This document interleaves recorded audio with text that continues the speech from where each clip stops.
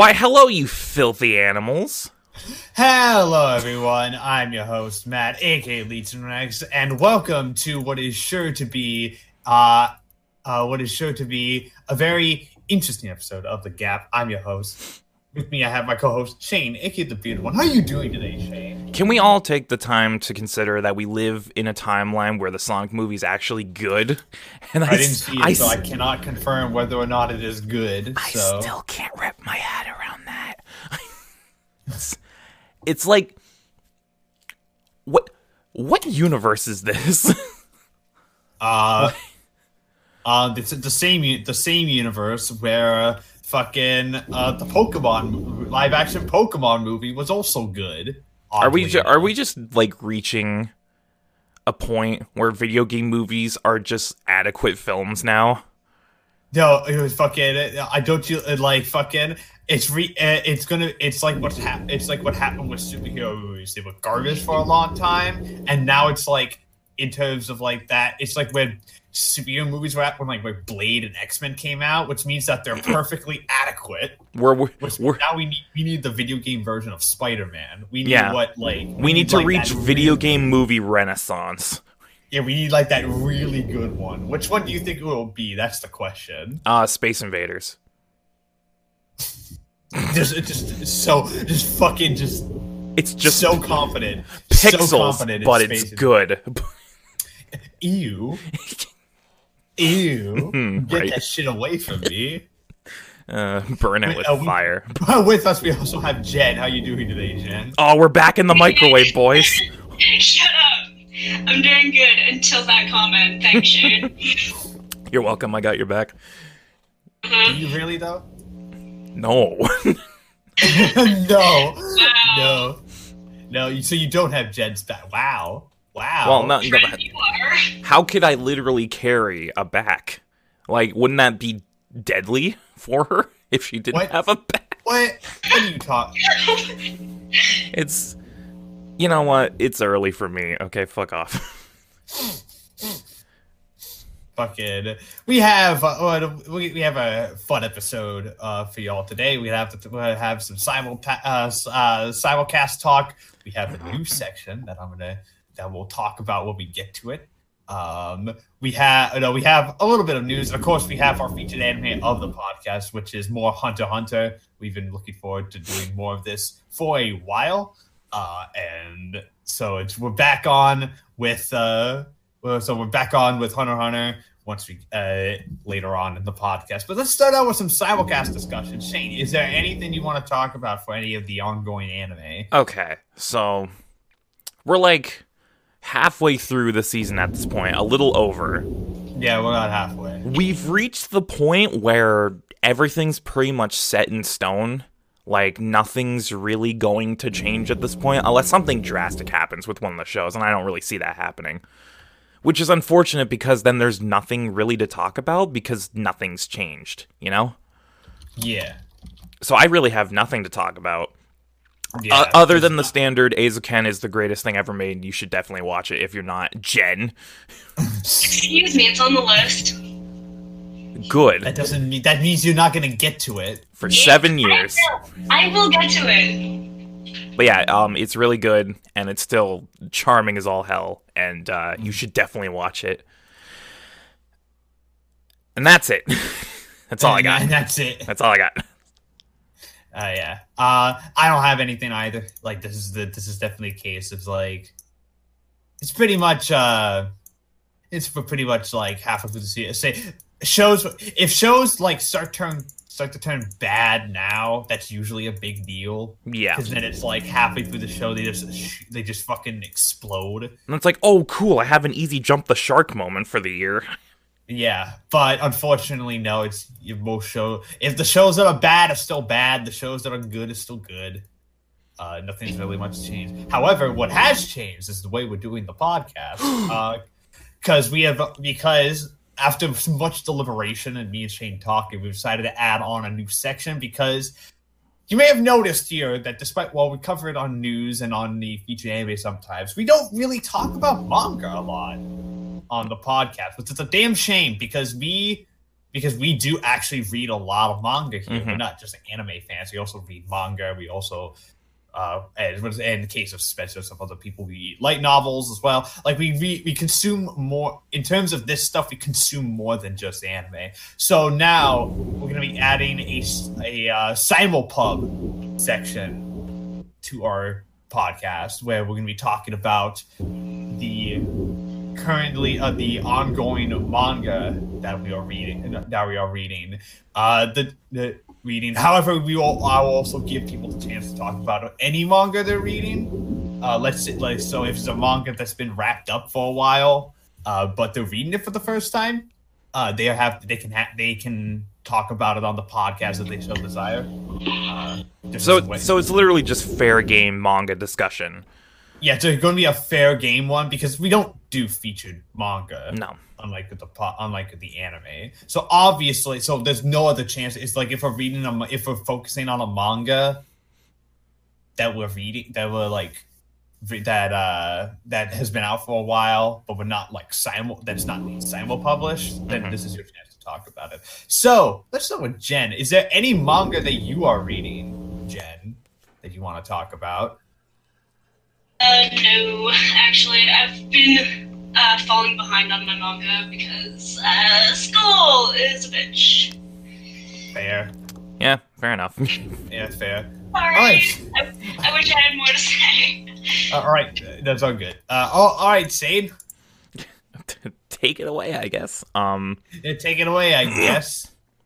Okay, so I've been one that's been very excited for this new edition because especially lately I've gotten into reading manga weekly. More and more as time progresses, I'm catching up on more things that are currently publishing. So I have a lot I could talk about, but I'm only going to stick to two major things that happened in manga recently for me. One of which is the new series that I've been reading, which, if you follow me on Twitter, @BeardedGamingN, shameless plug, you might have seen it. You might have contributed to it. I started reading Chainsaw Man. What was that laugh? I don't know what that was. Chainsaw. Okay. Fuck you guys. But no, I started reading that, and it's really fucking good. If you like violent, bloody, gory, brutal series, this shit's for you. 'Cause this is easily one of the most violent manga that I've read in quite some time. And frankly, I'm surprised that it's publishing in Shonen Jump of all things. 'Cause it's like hyper violent. And it's constantly at that level. Oh, I know what manga I'm reading next. There you go. It's Chainsaw Man is like, okay, so the thing I love about Chainsaw Man is that if you actually Chainsaw Man, it's really stupid. Oh yeah. So Jen, here's the main premise. There's a guy who has debt to the Yakuza. Is it chainsaw? No, well, no, we'll get to that. He has debt to the Yakuza, and he pretty much like he makes like a literal deal with the devil, and he literally becomes a chainsaw man. He has chainsaws on his arms and it has a chainsaw on his head. And now he basically hunts demons and shit. It fucking rules.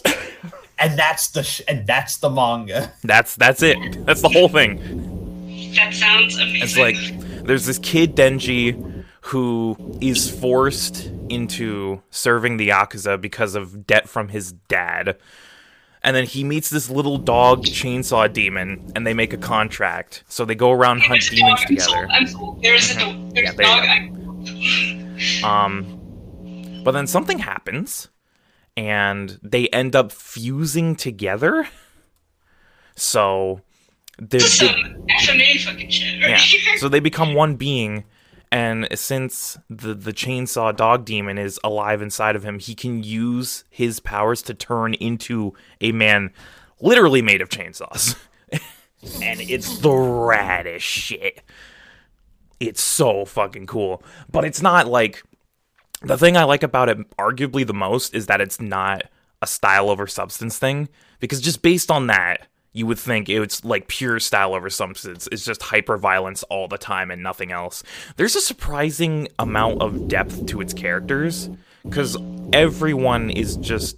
like beaten, broken people who are trying to survive in like this cruel world full of demons, and they're just trying to like find their place in life.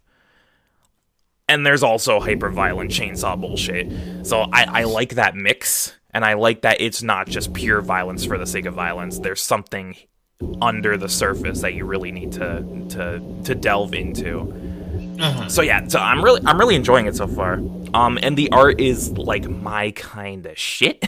It's like now that we can talk about manga, one of my favorite art styles in manga is like that really sketchy, rough, grungy art style that's like super rough around the edges, but there's a lot of detail packed into it. And this is that in spades. The art is fucking gorgeous at times. Like, I'm sure if you, again, follow me on Twitter, at BeardGamingN, you've probably seen me post some of it. Some of those spreads are, like, incredible. There's one in particular with a bat demon, and there's guts spewing everywhere, and I'm like, let's fucking go. So, yes, it's awesome. I love it so far. Hopefully it keeps up. And then the only other thing I have to talk about that was a big thing that happened lately, not just me, everyone was talking about it. I'm pretty sure Matt knows what I'm talking about. Is the Death Note one-shot that came out a couple weeks ago. Yeah, the Death Note one-shot, which I've read. It's you have read? Oh, ooh. Yeah, I have read it. Okay, so I loved this. Oh, yeah. I thought this was great. For some reason, the world just decided in like mid 2019 that everything's going to be anti-capitalist now, and I love it. It's like fucking hot off the winds of hot off of Parasite winning Best Picture, well deserved. Fucking we get fucking the Death Note one shot, which is pretty much Death Note's big fuck you to capital. Yeah. It's fucking, the art's amazing. It's really funny. This is a surprisingly funny one shot. Fucking Trump is in it. Trump is in it, and he gets the Death Note. They fucking okay. Let's paint the scene. So this is like several years after the Kira thing, like at least a decade later. Yeah. And it follows this new kid named Minoru Tanaka who has a meeting with Ryuk, and he's like, "Hey, kid, you want the Death Note?" And he's like, "What? No. Why would I want that?" And then he starts thinking, like, "Wait a sec. I can use this to my advantage. Come back in 2 years, and then we'll go from there." So Ryuk fucks off, comes back 2 years, gives him the Death Note, and he's like, "Okay, I have a plan. I'm gonna fucking sell this thing." So he literally holds a Twitter auction to the highest bidder to sell the Death Note. And then it causes, like, global catastrophe. Like, everyone's just, like, bidding more and more. And then eventually the Death Note gets sold to the US for $10 trillion. And then it turns out, afterwards, you find out that his plan all along was that... Which, in retrospect, it kind of makes no sense because it's like hugely inflating the dollar to the point where it's worth nothing. But his goal at the end of the day was so that he could basically bring in all these funds for Japan so everyone is perfectly set for the rest of their lives. Like, everyone's basically rich. But, like, that's inflating the dollar so much to the point where it's basically useless. Like...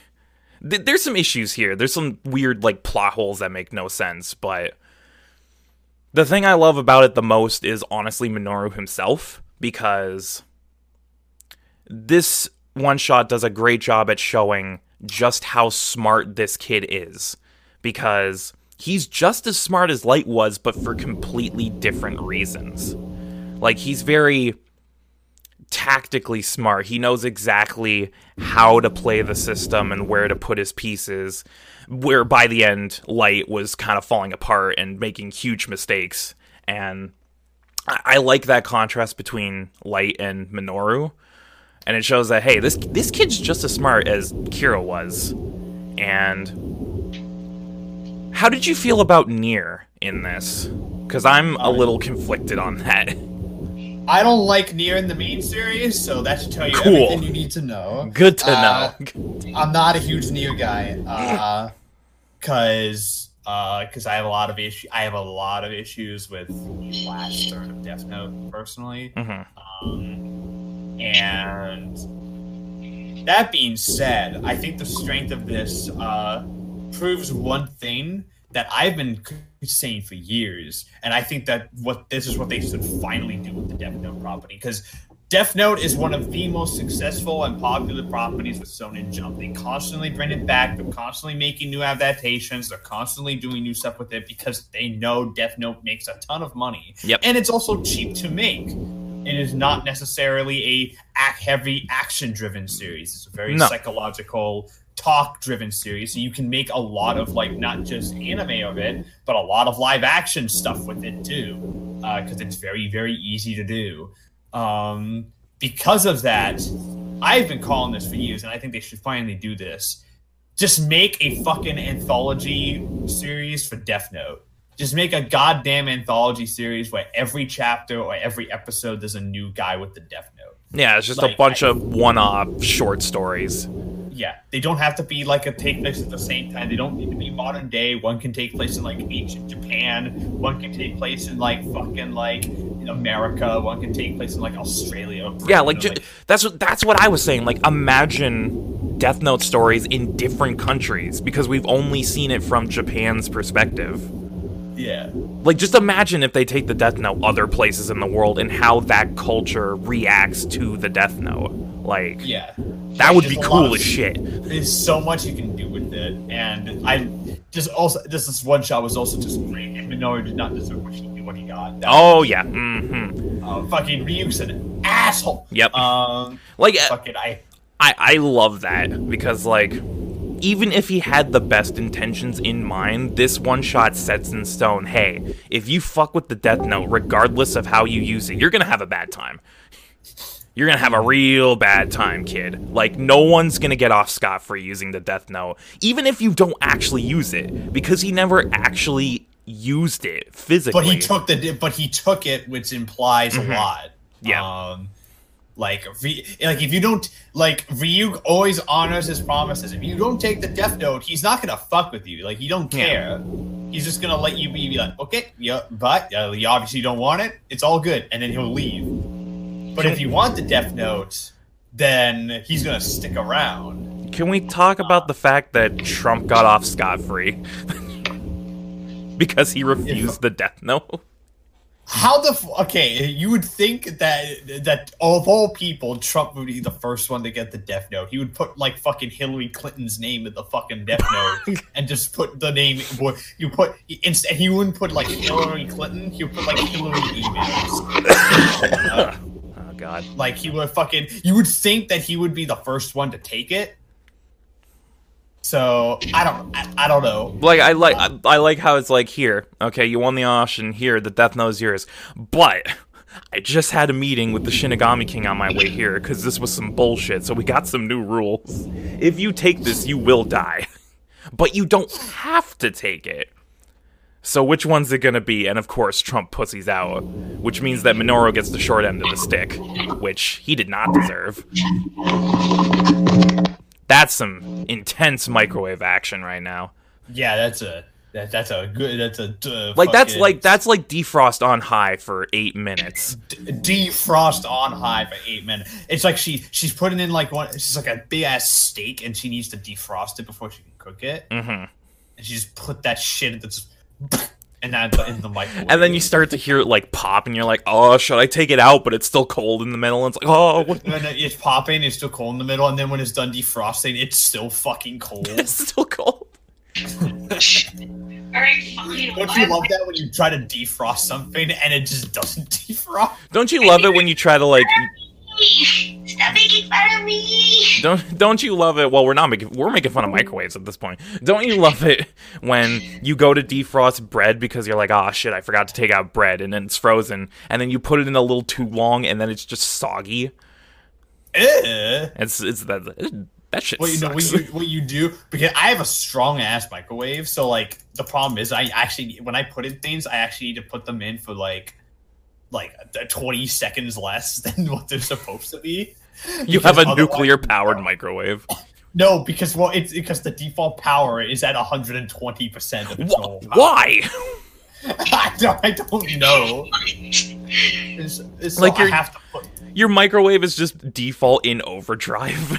It is. So what I do is I put it at 100%, which is like the normal which is like normal power.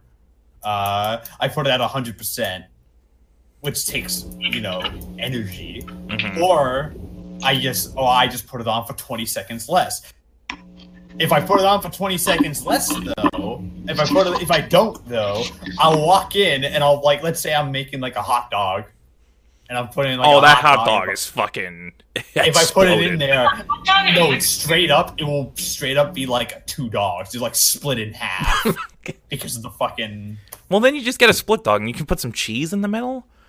Oh, okay, yeah. See, there's positives in every negative. Almost like the Death Note. Just kidding. Require modern solutions. Modern solutions. No. Fucking. What if you put the Death Note in the microwave? Nothing would happen. It's a book, Shane. Would it burn though? See, Jen knows what I'm talking about. You know what? They tried to do that in the anime. It doesn't burn. Yeah, I know. Oh fuck. The Death Note can't burn. It also can't be destroyed either. If you try to destroy it, it kills you. Yes, Of course. Of course. When you actually look at the rules of the Death Note, you're just like, why would anyone use this? It's like so restrictive. It's like, okay, so it's like, okay, so you can write anyone's name and they will die, but you must do this and this and this and this and this, and you can't do this and this and this and this and that and this and that and this and that and then and it's like rules. Fucking, it's so many of them too. Anyways, yeah, Death Note one shot, real good. Yeah, real good.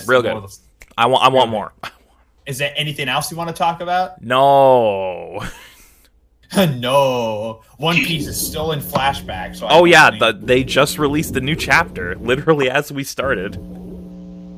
Yeah, so One Piece is still in flashback, so we'll talk about One Piece once that fucking flashback's done. When will that be done? I don't know. Probably never. They're about to. Oh, okay, never mind. That's getting into spoilers. I'm gonna close that now.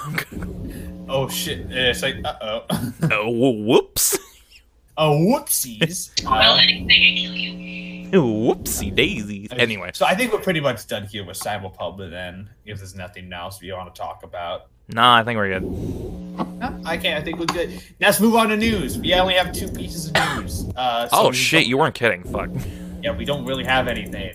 But the first piece of news is actually about it's about a upcoming anime that's technically not based on something Japanese. Have both of you heard of something called Tower of God before? Yeah, I've heard of this. I saw this. Tower of God. Well, Tower of God is a Korean manhwa, which is basically Korean manga. And Tower of God is probably one of the most popular manhwa on the market. Mm-hmm. It is very long, but also very good. It is widely acclaimed. So Tower of God is getting Tower of God has been one of those highly requested. When will this get an adaptation? Well, it's not only getting an adaptation; it's getting an anime adaptation. So let's read up. The Tower of God Animation Partners Production Company announced on Friday that Rialto Entertainment, Aniplex's wholly owned subsidiary, will produce an animated television series based on Korean creators Sui's Tower of God manhwa for the region of Japan. So far, the staff have not yet confirmed if it is a Japanese anime studio animating the project, but it has a Japanese title, which is Kami no To Tower of God. The animated work will premiere in Japan this spring. The work will also have a simultaneous release in Japan, South Korea, and the US. So if any of you have not read Tower of God, I highly recommend everybody go do that. It is very, very good. The best way to describe Tower of God is if fucking a classic Japanese shonen met like Stephen King's The Dark Tower. Which I think, it's really cool. And it's a Korean and it's Korean. So even though it's not necessarily like Japanese, because it's not Japanese, it has like it's still very different. Like there's a lot of like the tower itself is like a character in itself.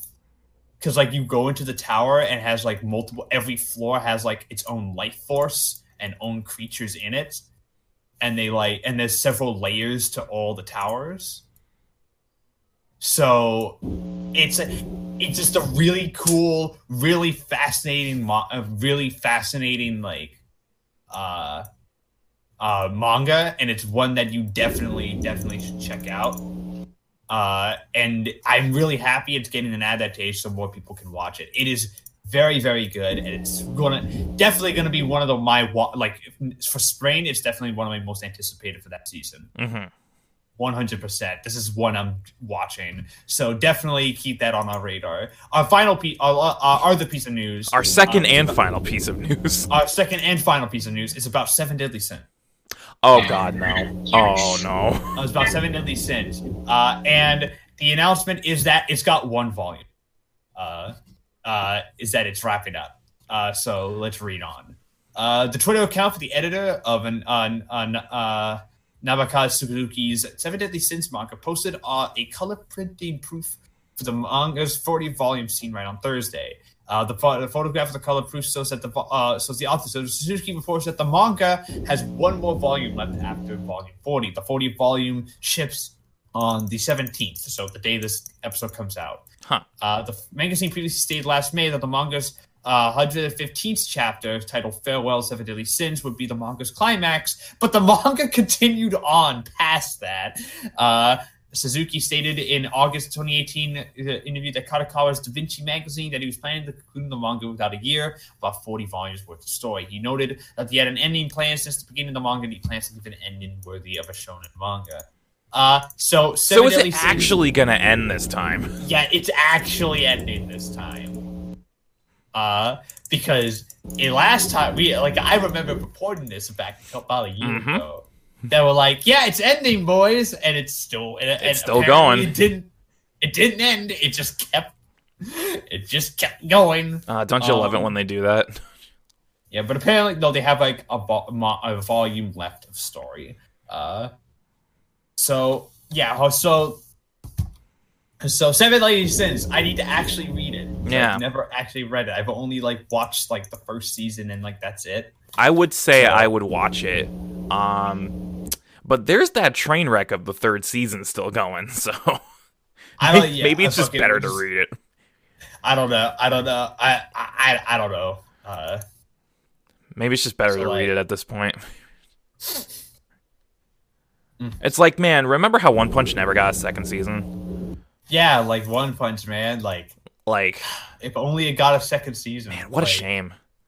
Yeah, it's a damn shame. It cut all its momentum too. It's really unfortunate. Okay, nobody cares about. Everyone's on Mob now. Who cares about what the fuck is this Mob shit? Garbage anime. Trash anime. You need to watch real anime like High School DD. Yeah. And fucking To Love Ru. To Love Ru. Or real anime fucking Please Teacher. Oh, the greatest. Oh yes, the greatest. I think Jen would agree with us. Yeah, Jen, don't you agree with that? Completely agree. Yes. Yes, 100% agree. Yeah. See. Speaking of anime, our featured anime of the podcast, which is which, as I mentioned before, is more Hunter x Hunter, with the long-running action adventure shonen series that we covered about a year ago, to almost to the exact, actually. Year ago, and we're going to be covering more of it. We're going to be doing 2 more arcs here on the podcast for our featured anime of the podcast. So we're going to be starting with our first. Let's talk about the first one that we're covering, which is the York New City arc, which we'll be covering episodes 39 to 58. It was directed by Hiroshi Kojima and written by Atsushi Maekawa, and from Studio Madhouse. It aired for 20 episodes from July 14th, 2012 to December 9th, 2012. It's currently licensed by Viz Media, and you can watch it over on Crunchyroll, and I believe it's back on Netflix. Yes, this part is back on Netflix, yeah. Yeah, I believe that that everything up to York New is on Netflix. Yes. And if you haven't seen Hunter x Hunter prior to York New, what are you doing? Yeah, do that. Why are you watching this podcast? Like, get out of here. Get out of here. Watch all of that. Watch like fucking 58 episodes of Hunter x Hunter. Then watch the entire series, all 148 episodes, and then come back. Watch all 148 episodes of Hunter x Hunter. When last we left our heroes, Gon and Killua discovered a message inside a game called Green Island, which they believe is from Gon's father, and Gon has had a quest for his entire life to try to find his father. So of course he would be interested in it. However, there's just one issue. It's not the game itself; it's just the memory card. So they have to go. So they have to go to the York New City auction in order to get one, because there's going to be a couple of them sold there for a bunch of money. However, there was trouble brewing. The evil phantom troop, the same group that murdered Kurapika's clan, has come to York New City to steal all of the auction items from auction items before they can be sold off. And of course, there's also Prince Kurapika into the mix, who wants to exact his vengeance on the troop. So, York New City represents something of a tonal shift in Hunter x Hunter. This is the arc where Hunter x Hunter turns from a slightly darker than normal, but still relatively noticeable shonen series, to much more of the dark, violent, brutal deconstruction that most people know it as. So, Shane, what do you think of the York New City arc? I think we should start with our guest, honestly.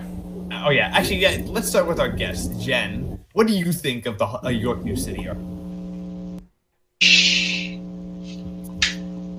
What can I not say about it? It's amazing. I love it. It's one of my favorite arcs. Not only do we get to see more of one of my favorite characters, Kurapika, we get to see him develop as a character. We also get to meet some awesome new characters as well. And we get to see a little bit more of the Phantom Troop, which, from the start, you're like, oh, this is some kind of mysterious group. They're probably really badass, but they can kill off an entire clan. Yeah, they've been talked about in, like, hushes and whispers up till this point. Yeah. And then finally getting to see the Phantom Troop, it's just like, okay, yeah, these guys are, you don't want to tangle with these. Mm-hmm. Yeah. All right, Shane. So, this arc rules. Like, it rules.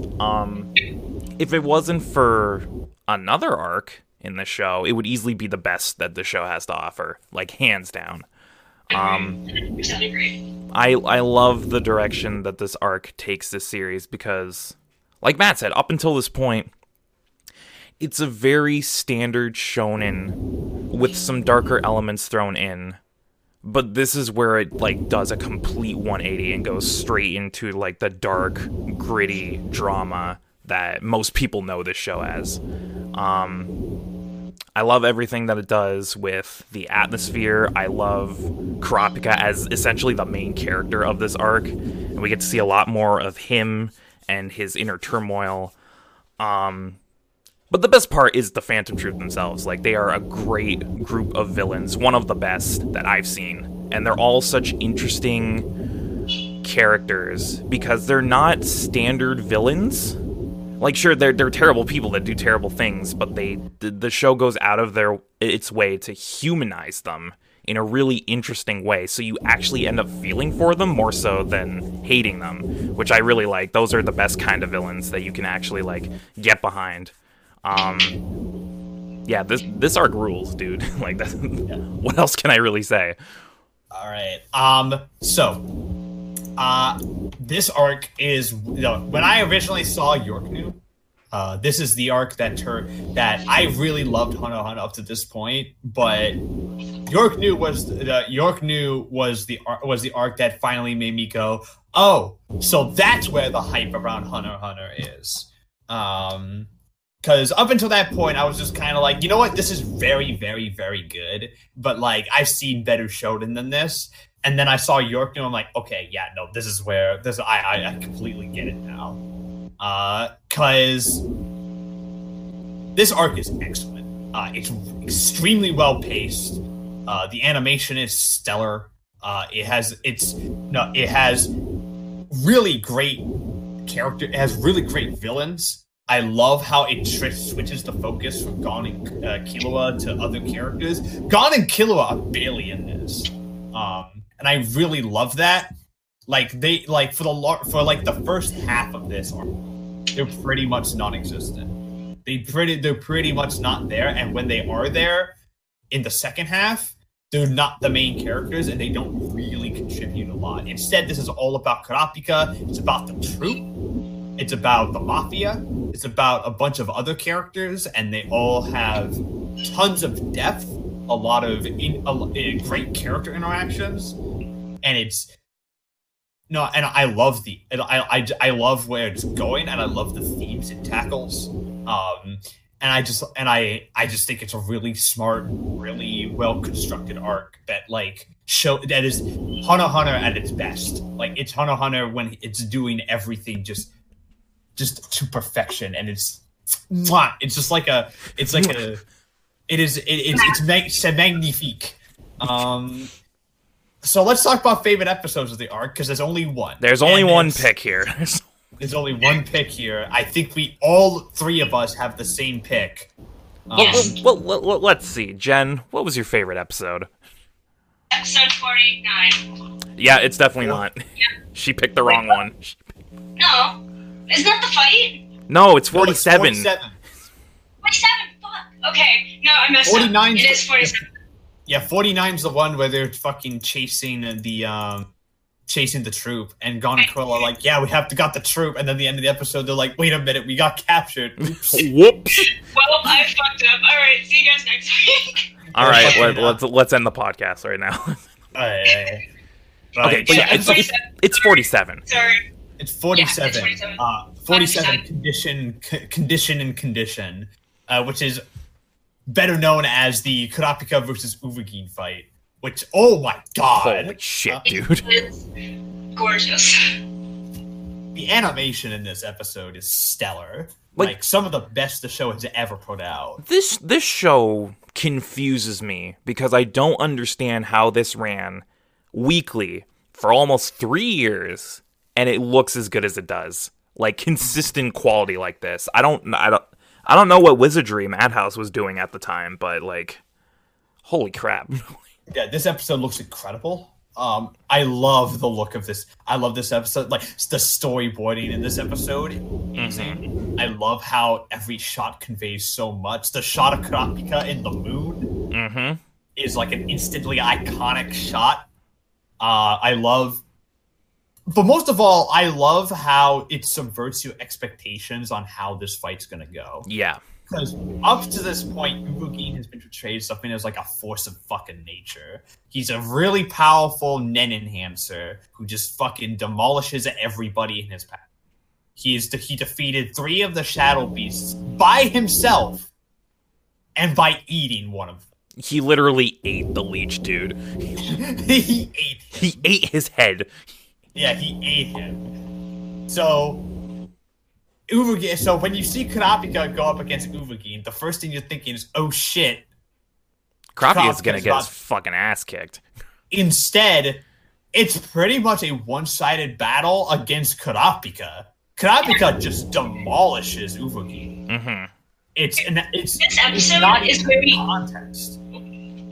Yeah, this episode is where we really get to see Kurapika's Nen power at its peak. And broken? Busted. Yeah. When my eyes turn red, I turn into a specialist, and I can use all forms of Nen at 100%. And I'm like, okay, buddy. Me? All right. It's a peak Kurapika. Like, you don't expect this. No. But once it happens, you're like, yes. And I love everything with the chains. Like, just as a power, it's a really cool power, and it does a lot of interesting things, especially with the contract that he puts on his Nen. But the chains are also symbolic of Kurapika as a character because he feels chained. I get it. He feels chained to this path that he's put himself on. He feels like he needs to carry this through. Mm-hmm. And the chains are a really nice, like, visual metaphor for that. It's really cool. Yeah, I love that. Also, the chains are just nutty. Like, they do so many different things. They do so many different things. They're fucking powerful as shit, and I just love the choreography in the fight. But I think my favorite moments in this episode are not the fight. The fight itself is amazing, but I love just the end of the fight. Mm-hmm. Because unlike a lot of shows, there's no fucking victory. No. To when he kills Ubugin. In any other show, you'd be like, okay, yes, he's finally doing it. He took down the bad guy. Woohoo! He took down the bad guy. But here, they had spent so much time, humanizing Ubugin that it almost comes across Kurapika almost comes off as a murderer. Kurapika is the villain. Yeah. He comes across as a fucking murderer. Yeah, and it's a bittersweet moment. Because Ubugin is just outside of him, being a thief and a killer. He's kind of a chill dude. He's just a cool dude, man. Yeah, he's a kind of a chill dude. He wants to drink beer, hang out with his bros, you know. He just likes hanging out with his troop buddies. He likes kicking back shots, and he likes fighting people. He likes fighting people. He's such a pure boy. He's a pure boy. And sure, he murders people, but whatever. Who cares? He does murder people. But then Kurapika is bruh, I'm gonna kill you because you killed my clan. And then he's like, who? No, the what? What? The fuck are you talking about, buddy? I do kind of love the idea, though, that none of the troops actually remembers what happened that day. And then for Kurapika, that was the day that everything changed, but it was just another day for the troop. Yep, it was just another job. Yeah, it was just another job, and I do though, it's eventually they were gonna piss off the wrong person, and they pissed off the wrong. And they did. They pissed off the wrong fucking person here. Fuck with Kurapika. Yeah, I just love this episode. It is just amazing. It's one of the. Every time I tell people watch Hunter x Hunter, I show them this fight because then they're just yo. Oh, okay. This is the real shit. It's epic. Yes. Yeah, this is the real shit. Let's talk about favorite character because there's one character and there's only one character for this arc that's the best, clearly. Although there's several great ones. So Jen, who's your favorite character from this arc? It's obvious. It's Kurapika. I love this character. I have Kurapika as well. Shane, do you have Kurapika? Oh no. I don't know. I don't think that'd be. I think that means no. Yes, that means no, Matt. All right, so let's talk Kurapika. All right, so Jen, let's give your opinion on Kurapika first, because I got a lot to say. So. Okay. Well, I've loved this character from the start. He's logical. He is determined. But this is where we really get to see him shine as like a leader figure. We get to see his amazing men power. We just see another side of Kurapika, and it's badass. It's not a good side. It's not a good side, but it's badass. It really gives Kurapika more emotion, because in the Hunter exam, you see him as kind of just this very calm, collected person. But in here, you see a more kind of human side to him where, yeah, he gets angry. He's affected by his emotions. And I think that's really awesome to see this character develop. Yeah. So Kurapika's my favorite Hunter x Hunter. He's my absolute favorite one. I have a bunch of others that depending on arc they change which one's my favorite. They depending on which arc. I'll oh yeah, this is my favorite. But Kurapika overall, in terms of all of Hunter x Hunter, he's my favorite. That's interesting. Because in a lot of ways, Kurapika... Because I was reading this a couple days ago, and I really love this idea that... Because in a lot of ways, Kurapika is, the actual protagonist of Hunter x Hunter. Really think about it for a second. Because, outside of all of the main antagonists, with the exception of Greed Island and Camarian, have connections to the troop, and which has connections to Kurapika, and also because without getting into spoilers for later on, Kurapika pretty much becomes the lead of Hunter x Hunter. Mm-hmm.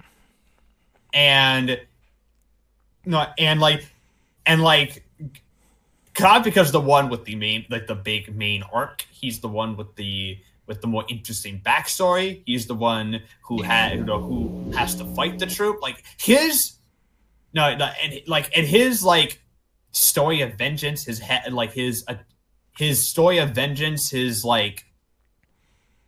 singular-minded goal is what makes him such a fascinating character. Because unlike a lot of characters like this, the show is explicitly in the no, Kurapika's wrong category. Kurapika's not going down a very bad path right now, and it's only going to end poorly for him. What makes Kurapika a fascinating character is not that he's not unlikable. He's extremely likable. Mm-hmm. Yeah, extremely likable. He's like what Jen said. He also gives a lot of shit about the people that he cares about, and because of that, you feel very conflicted. You want to see him, but you also don't, because you know that's going to end poorly. And because of that, and then there's that balancing act that Togashi does so well with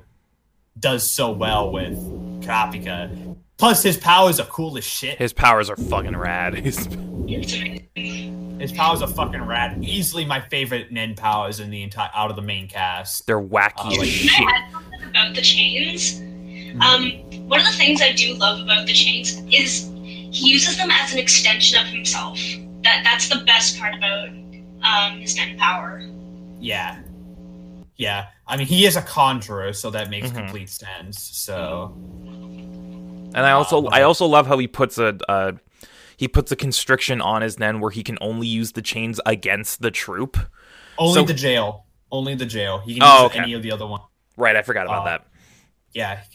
So only the chain jail can only be used on the troop, though. But because it can only be used on the troop, if it's used on the troop, they pretty much can't break out of it at all. It's impossible. So he's literally overpowered. Yeah. Honestly, if Kurapika really wanted to kill the fan, this is what makes him a great character. If he really I felt like if he really wanted to kill the Phantom Troop, like actually wanted to do it, he could just do it. He could just do it. Chain all of them, kill all of them like in 2 seconds, and just like leave. But he doesn't do that. He doesn't do that at all. Which makes me think, which is great, which is a great way of showing that, yeah, I don't think he actually wants to kill them. He just feels like he has to because, that's what anyone else would do. He feels chained to this fate. Ha ha ha ha. Yeah, and it's well written. Shane, who's your favorite character though? It's the guy that he kills. It's Uvogin. Because he's just a big piece of shit dude, bro. Like, he's so cool. And it's like he's just the cool guy. He just likes, sitting back, drinking a beer with his buddies, and also, murdering innocent people. But like he's just really cool. I really like him. I like how he's basically like a super jacked Wolverine with his design. He is. No, he reminds. You know who he reminds me of actually now? Thorkel. Yeah. Mm-hmm. And which is your favorite kind of character? My favorite character in Vinland, so I think we found Shane's favorite. I just like, this is like my archetype for male characters. If they're just big dumb pieces of shit who love fighting. Like, that's probably why he loves Goku so much, because Goku is a big dumb piece of shit. But like, Uvo is just really endearing, like, and it goes back to what I was saying earlier, how they humanize the entire troop. Like, you end up feeling for them, especially with Uvogin, because he's just like, yeah, whatever, let's just go do this job. I like killing people. Hey, you want to hang out later? You want to drink beer with me? And then Shulnark's like, nah, I don't drink, buddy. And he's like, come on, it'll put hair on your chest. And it's just, he's just fun. And I really like him a lot. He's simple, he's to the point, but he's so charismatic and endearing, you can't help but love him. And then he gets put in the ground, so literally. It's like I absolutely, Uvogin's great. I love Uvogin, so good choice. But was the favorite, let's come a least favorite. Jen, who's your least favorite character from York New? Does she have one? That's the thing. I don't really have one, and I think Shane might have the same one. I don't know. When it comes to least favorites, it's hard, because I don't know. In this arc, there's not many that I've found were bad. They're all good. I don't know. Honestly. Alright, we'll get back to you. So, Shane, who's your least favorite character? Technically, it's a group of characters. Oh, is it the Shadow Beast? It's the Shadow Beast. Okay, They don't do anything. Literally, their entire purpose is to job to Uvo. That's literally their entire purpose in this narrative. No, only 3 of them do. The rest of them die to the rest of the troop. Yeah. And that's like completely like brushed under the rug. It's like you see the shit that Uvo destroys 3 of them like with no issues whatsoever. And then the rest are just, like, dealt with just as quickly. It's like, all right, you guys were literally pointless. Yeah, they were literally pointless. Fucking I love least favorite character, all of the Shadow Beasts. Of the Shadow Beasts. Fucking, and they all have, like, weird-ass powers, too. Like, there's literally one guy whose power is that he has leeches. He's just made of leeches. Yeah, he's a leech man. There's another dude who he's a worm man. There's another guy. He's a dog man. He's a porcupine. Porcupine. That porcupine guy, by the way, is disturbing to me because he can control every follicle of hair on his body, and I'm like, ugh. Ooh. Yeah, that's uncomfortable. Like, imagine seeing that in real life. No. Thank you. I would take a hard pass on that one. No. All right, so Jed, are you accusing the Shadow Beast? Yeah, it's the Shadow Beast. I honestly didn't consider them because I'm like, well, they're kind of insignificant. Yep. So it's like, eh. Literally, But they're just meant to show how strong Uvo is, and that's it.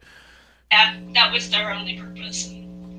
I was also considering the 10 Dons, who are also killed off screen. But they're not on. But they're also not on screen enough. Yeah. Unlike the Shadow Beasts. The Shadow Beasts are built up as like having like a presence, you know. Mm-hmm. Yeah, and then they're just destroyed. It's like, well. Which Togashi does a lot of, by the way. He'll build up like a character and be like, "LOL, nah." LOL, nah. My least favorite though is not the Shadow Beast, because I can't stand this bitch, and that's Neon. Wow, okay, you and Spencer agreed then. Cause Yeah, I can't stand Neon. Really? I think she's a spoiled brat. Well, yeah. She Personally. totally is. I agree, but even then, she's definitely not the most annoying character I've seen. So I can actually tolerate Neon. I do find her annoying. However, I just. She's not in it enough for me to care. And her powers get stolen by Crollo anyway, so like... Exactly. I completely understand where Matt's coming from. Because, yes, she is an annoying bitch. He is typing furiously over there. It's just one of those. It's a stain where like it's like with her is that she's also like nothing more than like a living MacGuffin. That's all she is. Yeah. She doesn't really do anything. She's just she's annoying. She's constantly like yelling and screaming and throwing a temper tantrum. And it's a case of like whenever she's on screen, it's like, please die. I just don't want her around. Her fortune telling powers are really cool, and they become very relevant to the story and the arc later on. Yeah, they do. But by that point, Neon doesn't have them anymore. Crollo does. And Crollo is a leagues more interesting character than Neon is. We'll get into Crollo in a bit. But yeah, so I really don't like Neon, frankly. Although I do appreciate the attempts at trying to give her depth when she is interacting with Crollo. So let's move on to other things that are really good about this arc particular, because I want to talk about Crollo. Okay. Because Crollo is an excellent villain. Mm-hmm. I think he's amazing.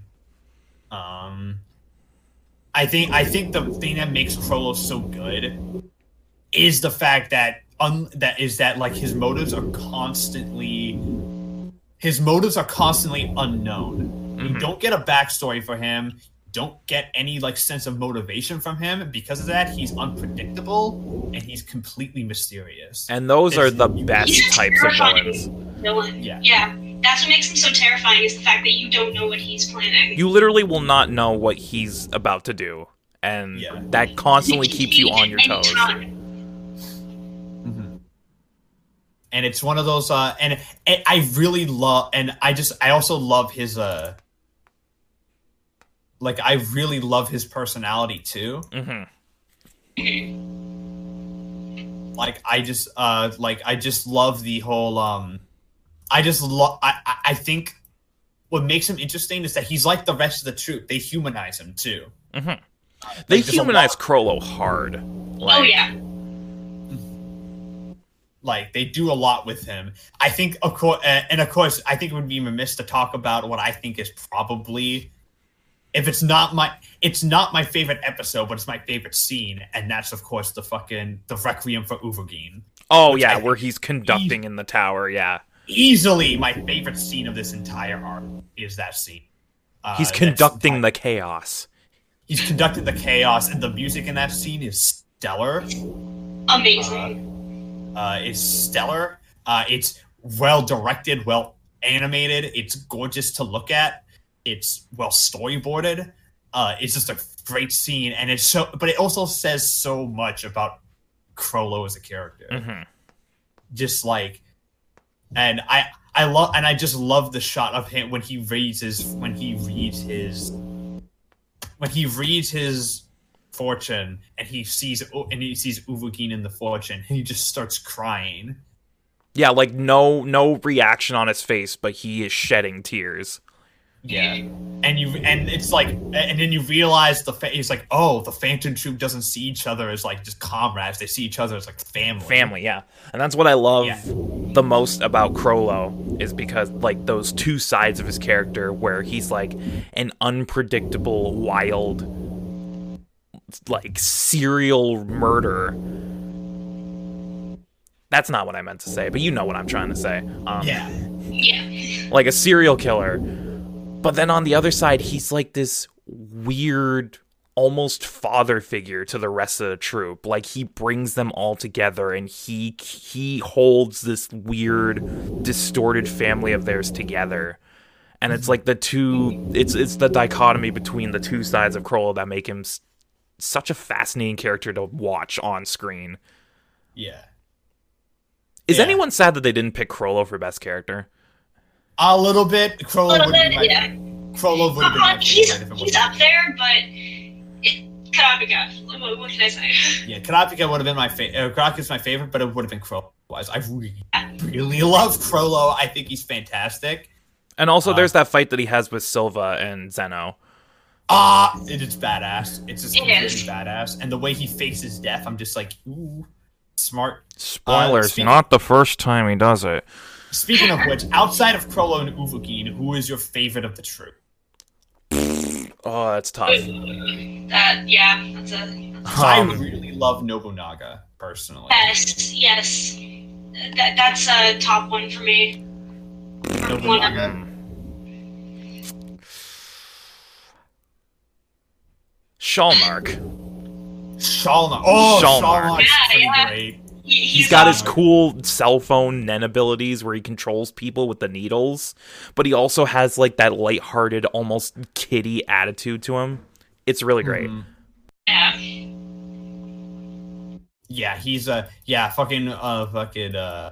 Shalnark's pretty great. I really love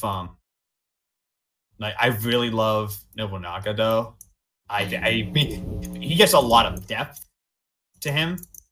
And plus, like, I think out of all of the Phantom Troop, I think he's like the one that has the most, like, he's the most fascinating to watch because he's like the least like a Phantom Troop member. Because unlike the other Phantom Troop, he's unlike the other ones, he's driven by his emotions, and you can clearly see that. Like, when Uvogin dies, he's just like, I want to kill the chain user. Give me the chain user. Let me kill him. And I think it's interesting to see like how he interacts and constantly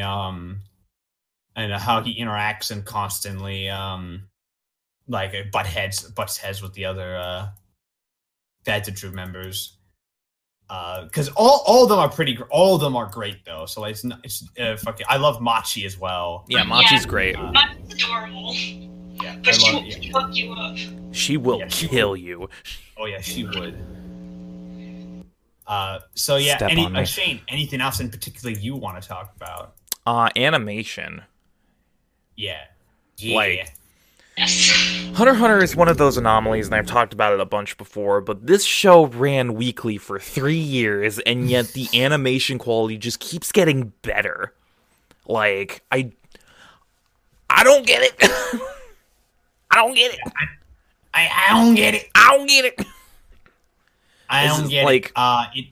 His animation, like, across the board in this arc is stellar. Even in, like, the not action-heavy scenes and the more downplayed moments, the slower moments, it's still very well done. Yeah, which, by the way, there are quite a bit of in this arc. This is not an action-heavy arc like we'd think it would be. No, this is a hardcore, like, crime drama type arc. Yeah. Which I love those hardcore crime dramas. Yeah, I love it, and the color palette reflects that. The color palette is a lot more muted. It is dark and drab and like gross looking. Yeah, because it's really like washed out and dirty and grungy, and it fits the atmosphere of the arc perfectly. The blood in this arc is not like bright red like in most manga. It's like fucking dark, disgusting red. It's like a dark crimson color. Yeah. I absolutely I love the look of this arc. I love the way it's animated too. I love the way this arc ends as well. Oh yeah, the anticlimax. Yeah, because the best thing about this arc is that it ends on the most anticlimactic kind of like subdued note you can think of. Mm-hmm. Like it's like because you would think that like in any other shonen, the end of the arc would just be like a big fight between our lead characters and the troop, but it doesn't work like that here. Of course, this is Hunter x Hunter, so of course it doesn't work like that. Instead, the end of the arc is literally like a hostage. It's a negotiation. Yeah, and it's so well done. And the more interesting things about it are the build up to it, what it means for the characters, and of course the stuff with Hisoka. Mm-hmm. Which Hisoka gets a lot to do here, even though he's not actually in the arc that much. He still gets really great stuff to do here. Hisoka is like the dark horse of this arc. Like, he's always there, even if he doesn't have a whole lot of actual screen presence. Yeah, and you never know what he's gonna do because he makes it clear early on that he's like, the troop.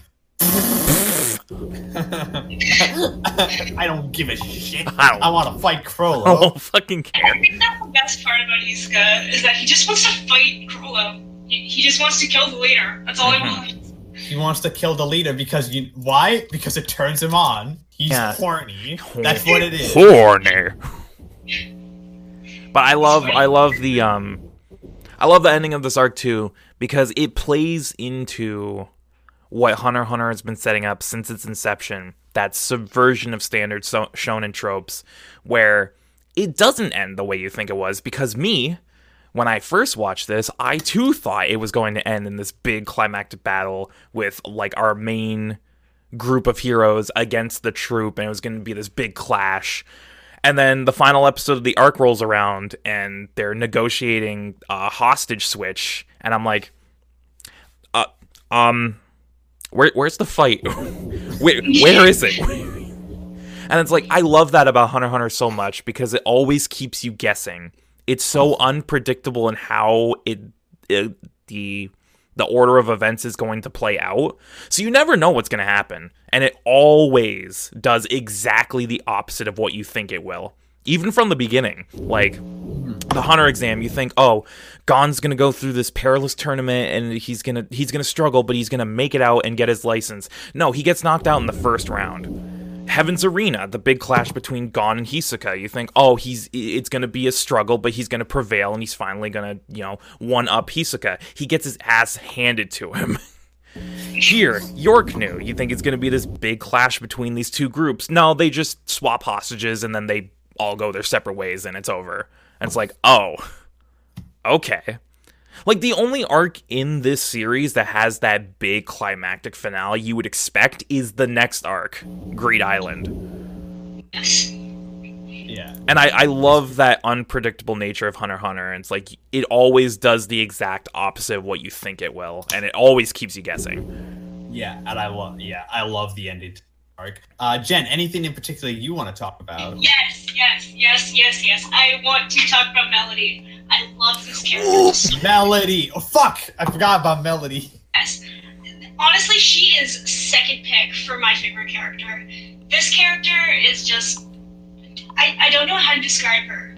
The minute you first see her, you think something's up here. Something's up here. But no, she is just genuinely this kind-hearted, caring character. She's the reason to Kurapika's she's the voice of reason when Kurapika goes off the rails. Also, her abilities are just unique. Yeah, her musical nen is really interesting. And I love how she can also listen to people's heartbeats. Like, she can just hear people's heartbeats and know when they're lying. Yeah, like she can tell which emotion they're feeling based on the heartbeat. It's really cool.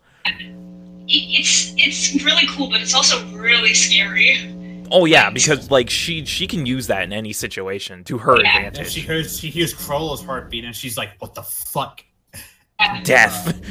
Like when she heard Crollo's heartbeat, you could see just the fear in her face. Well, because Crollo has he just has the same heartbeat no matter what happens. He's just like this, which is terrifying because then you're like, oh, he doesn't feel anything.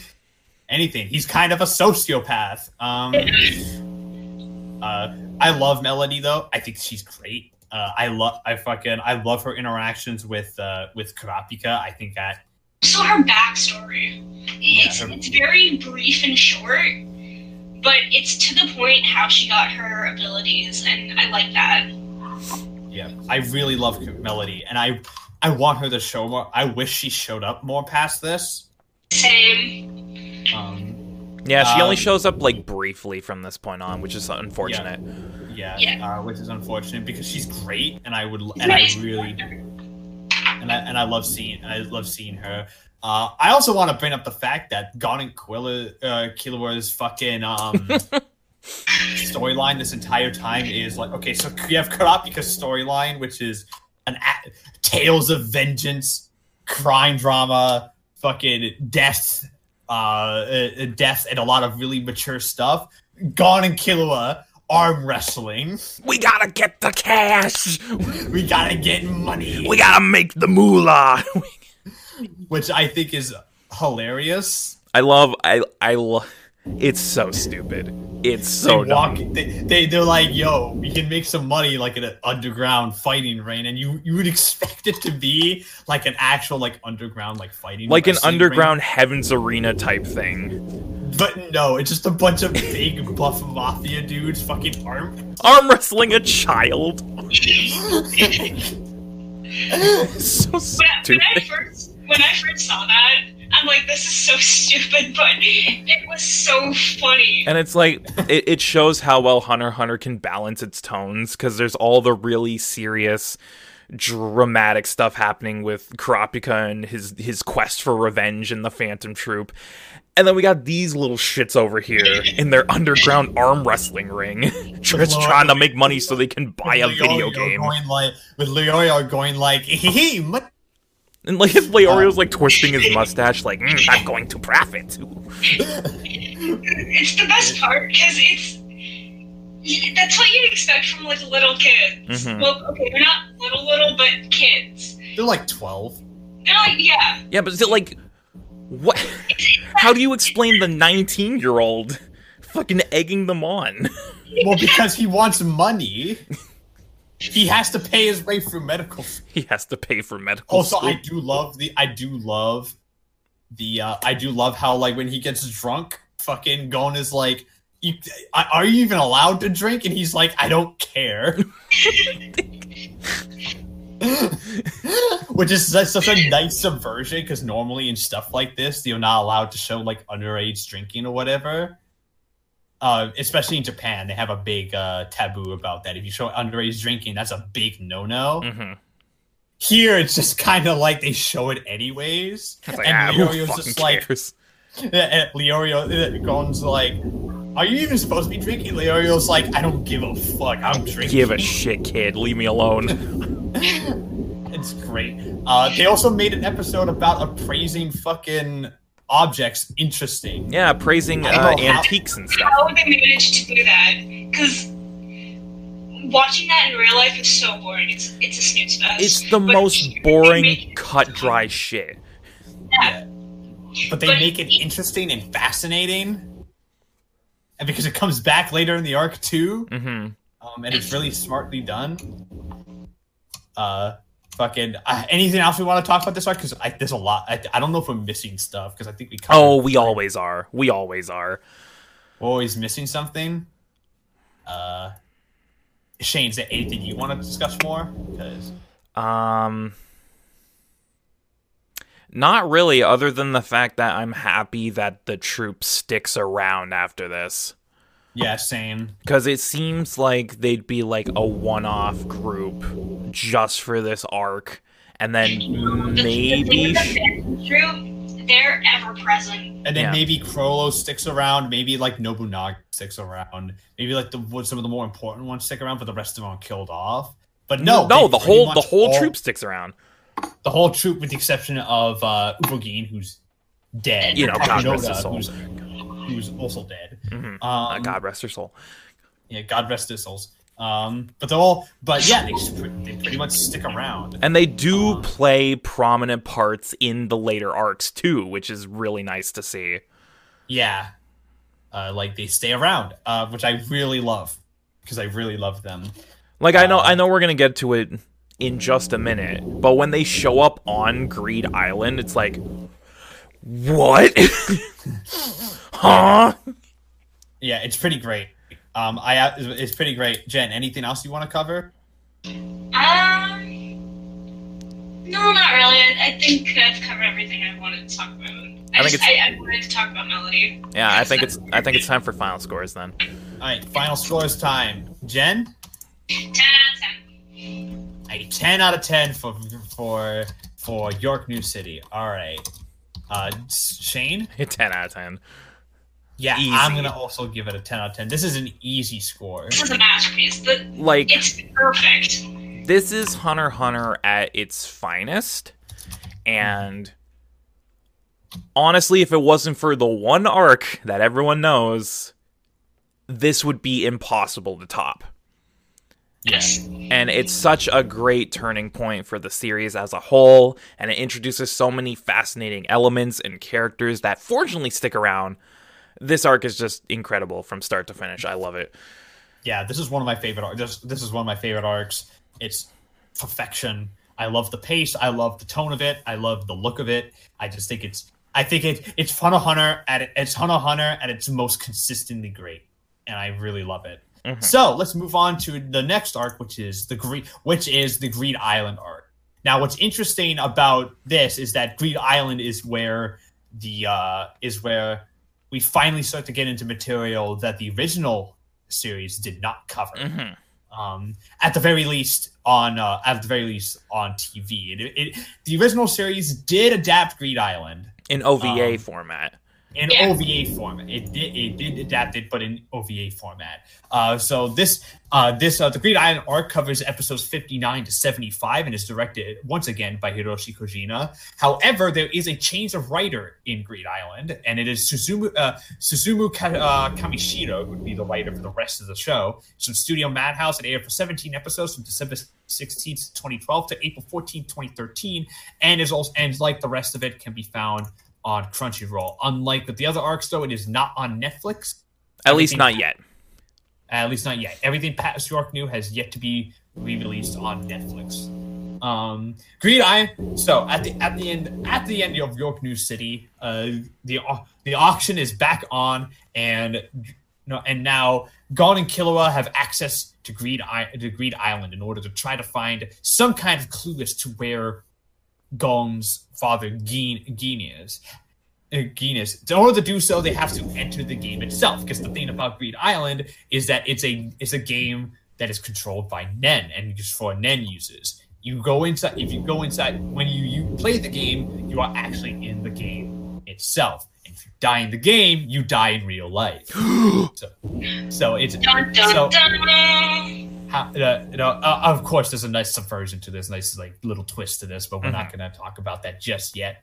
So they enter the world of the game, and now have entered the world of the game, and decide that they're just gonna hang around here and complete the game. That's pretty much what they're trying to do. And of course, along the way, they meet a new mentor that helps them. Basically complete their Nen training, as well as they come across a mysterious new villain only known as the Bomber. a Nen user who is killing fellow players in an attempt to complete the game. Greed Island is interesting because a lot of people, there's two kinds of Hunter x Hunter fans. You either fucking love Greed Island or you don't. It's a much more polarizing arc rest of the series, and it's very clear as to why. Jen, what do you think of Greed Island? This one is hard for me because I love it, but it's not as strong as the other arcs. Oh yeah, no, definitely not. Yeah, I agree. Yeah. I love the idea of being inside a video game, and when you play the game, you're in the game. I love that concept, but I don't know. It feels like there's something missing. Yeah, Shane? Okay. So, I really like Greed Island. I like what it brings to the table. The concept and the mechanics behind the actual game of Greed Island I find very interesting. It's basically just Pokemon, but instead of collecting creatures, you're collecting like inanimate objects and cards, and I find that interesting. Unfortunately, there's a lot of issues with this arc. The side characters aren't as interesting as previous arcs. The actual mechanics of the game kind of get muddled and confusing at times. The villain is nothing special. And it's unfortunate about how it's placed in the overall narrative. Slap dab in the middle of the two best arcs that are dark, gritty, mature, serious, and then we have a little kiddie game in between. The placement of this arc really hurts it in the long run, as well as its pacing. It's definitely not as well paced as some of the previous arcs. It does feel like it starts to drag a little bit. But overall, I still very much enjoyed it for what it is. It's just a lot of fun, and coming off the cuffs of York New, we definitely needed something a little more lighthearted. So I'm glad that Greed Island exists. I know some people don't, but I'm glad that Greed Island exists. I enjoy it for what it is, and I had a lot of fun with it. Greed Island is at its best when it's character building with Gon and Killua. It is at its best for that, because Greed Island actually in reality serves two purposes. One, it's mainly Greed Island's a training arc. That's what it is. It's a glorified training arc, but it also serves a purpose as to be kind of breather between the two dark arcs that it's placed in between. It's supposed to be kind of like a breather, so that way you're just not overwhelmed by just the sheer level of darkness that we're about to get to this. The issue with Greed Island is not its tone. It's not necessarily its premise. But it's totally 100% in its villain. Greed Island. The biggest issue with Greed Island is that its villain is just not that good, and because of that, it really, really suffers. And it really, really suffers because when this is not focusing on the villain and it's just kind of like it's a training arc or it's an adventure arc where they're just traveling through the world, it works actually surprisingly well. When it's doing the stuff with the bomber, I don't give two flying shits. Yeah, who gives a shit about getting through? Yeah, like it's pretty much which is kind of a problem when he's like, the big main antagonist for this arc. And his big thing is that, like, he's killing other players, which you would think would be a big, huge deal. But he's kind of like a side plot in his own arc, oddly enough. Which is kind of annoying. It's really weird. It's really weird. But let's get into more detail. What is your favorite episode of the arc? Because I think we all have the same episode. Maybe? I don't know. What's your Shane? Let's go Shane. What is my favorite episode of Greed Island is episode 70. It's the episode before the end of the dodgeball match. Oh, Guts and Courage. Because mine is 71, Bargain and Deal, the end of the actual end itself. I was torn between 70 and 71 because the let's end just talk about both of them. Let's just talk about both of them because the end of the dodgeball match is very strong, and the reason why the dodgeball match itself is the best part of the arc is because it's not a typical fight.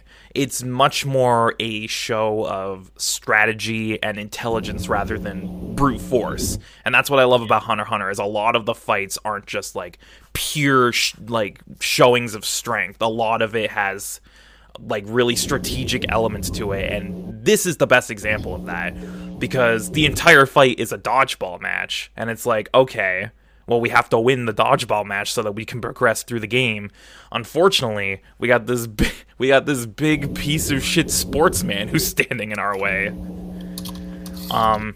But the reason I chose 70 instead of 71 is, while I do love the end of the dodgeball match and the strategy behind that finish is great, I think that 70 does a great job at showing the dynamics between Gon and Killua.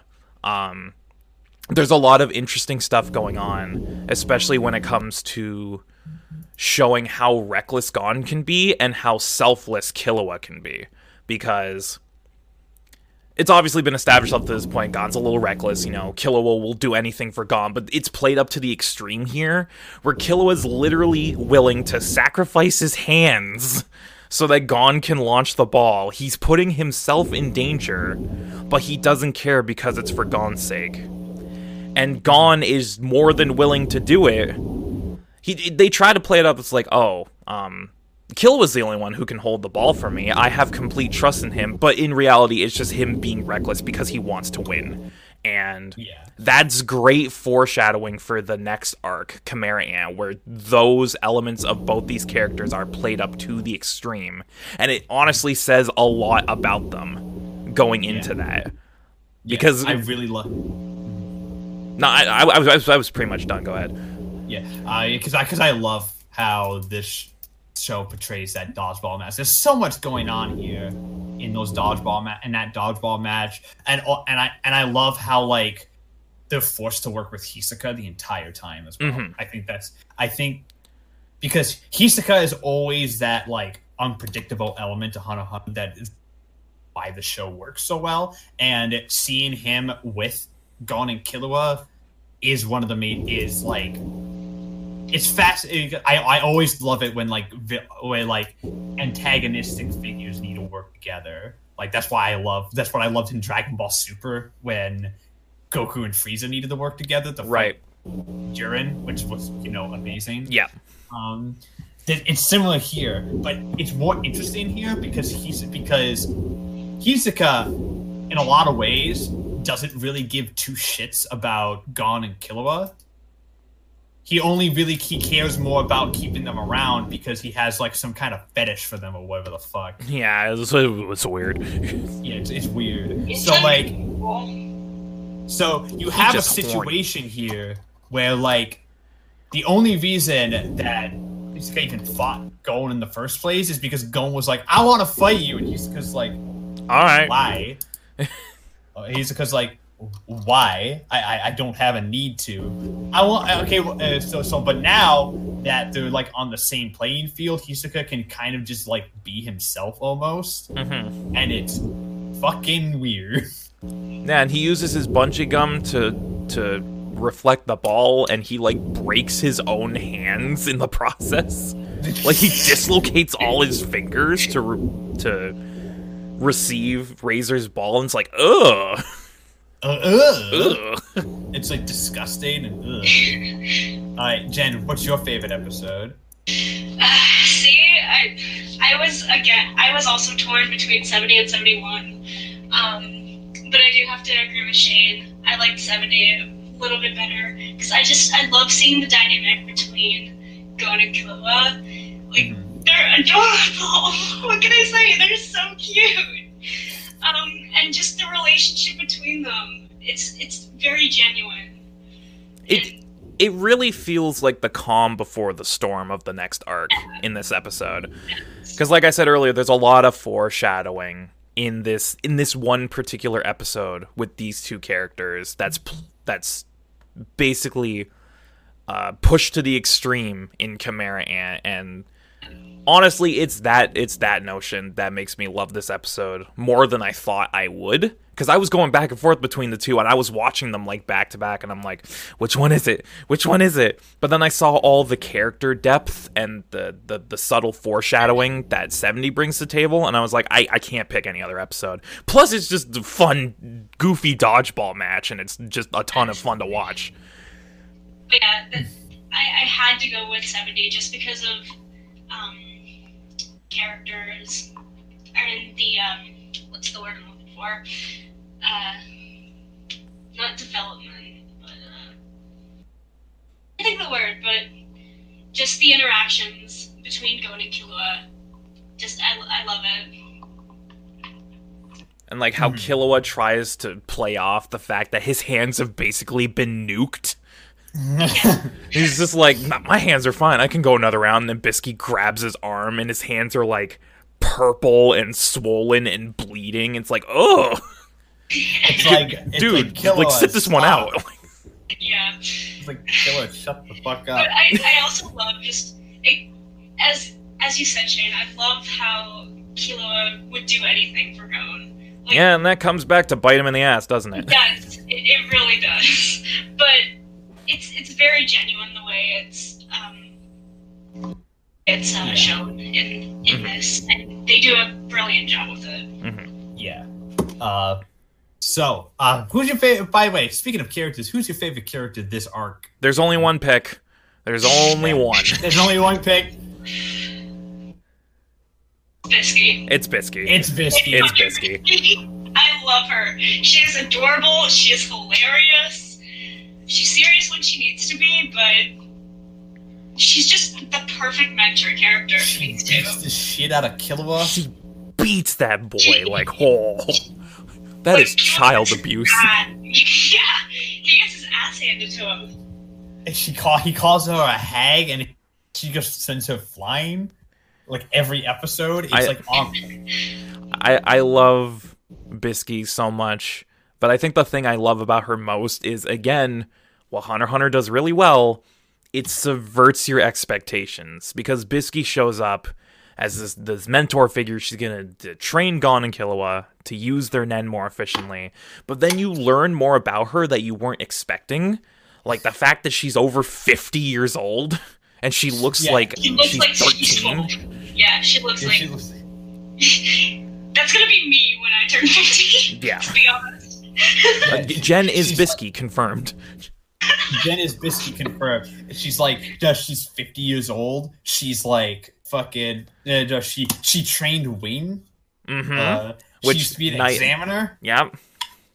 There's a lot of nice callbacks and narrative through lines with Bisky's character that just kind of ties everything together. It's really nice. Yeah, and then, of course, you see her, like, true form as well, and it's something else. It's fucking Magical Girl Ore, dude. Yeah, it's fucking great. And I absolutely fucking love it. Fucking just Bisky, like, she's hilarious. Mm-hmm. I think she's one of the major reasons why when Greed Island works, because she's hilarious. Really funny. She's just the bicker between her and Killua, it never gets annoying. No, it doesn't. It's always funny.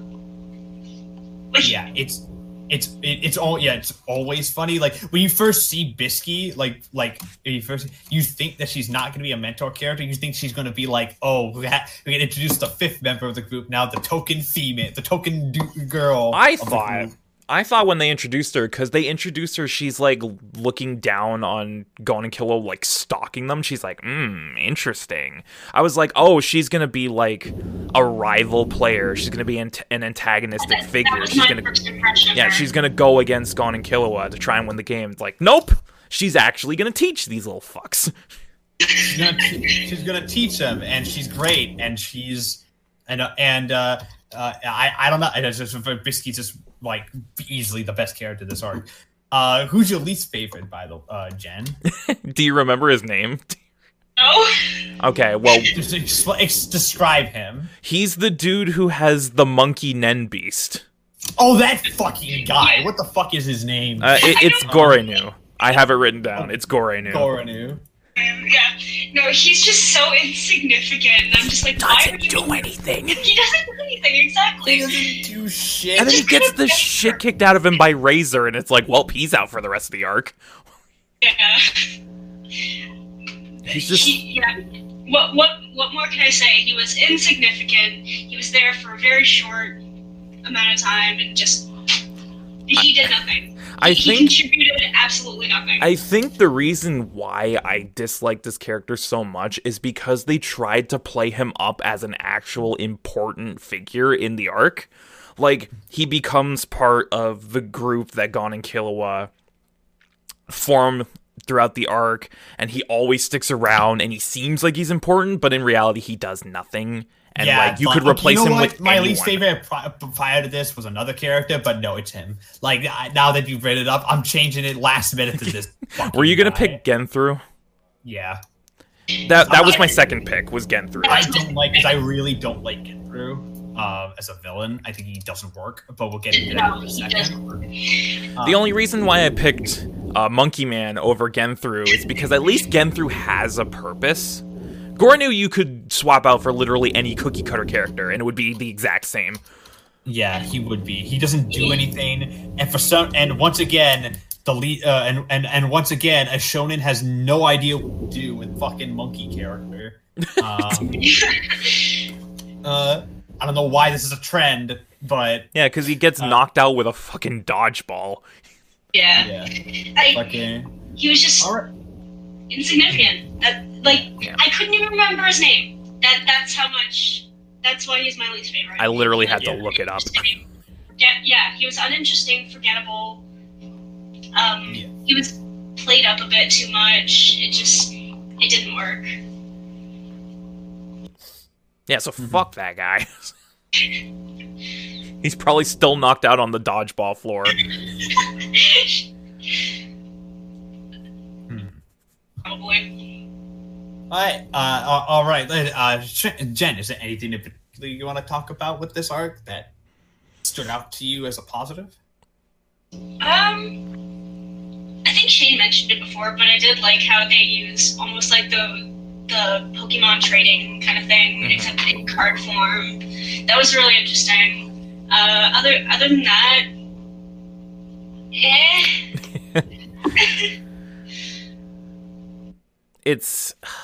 It's tough. Like, there's a lot of issues with this arc, so it's tough to like find a lot of the positives, because there are positives in this arc.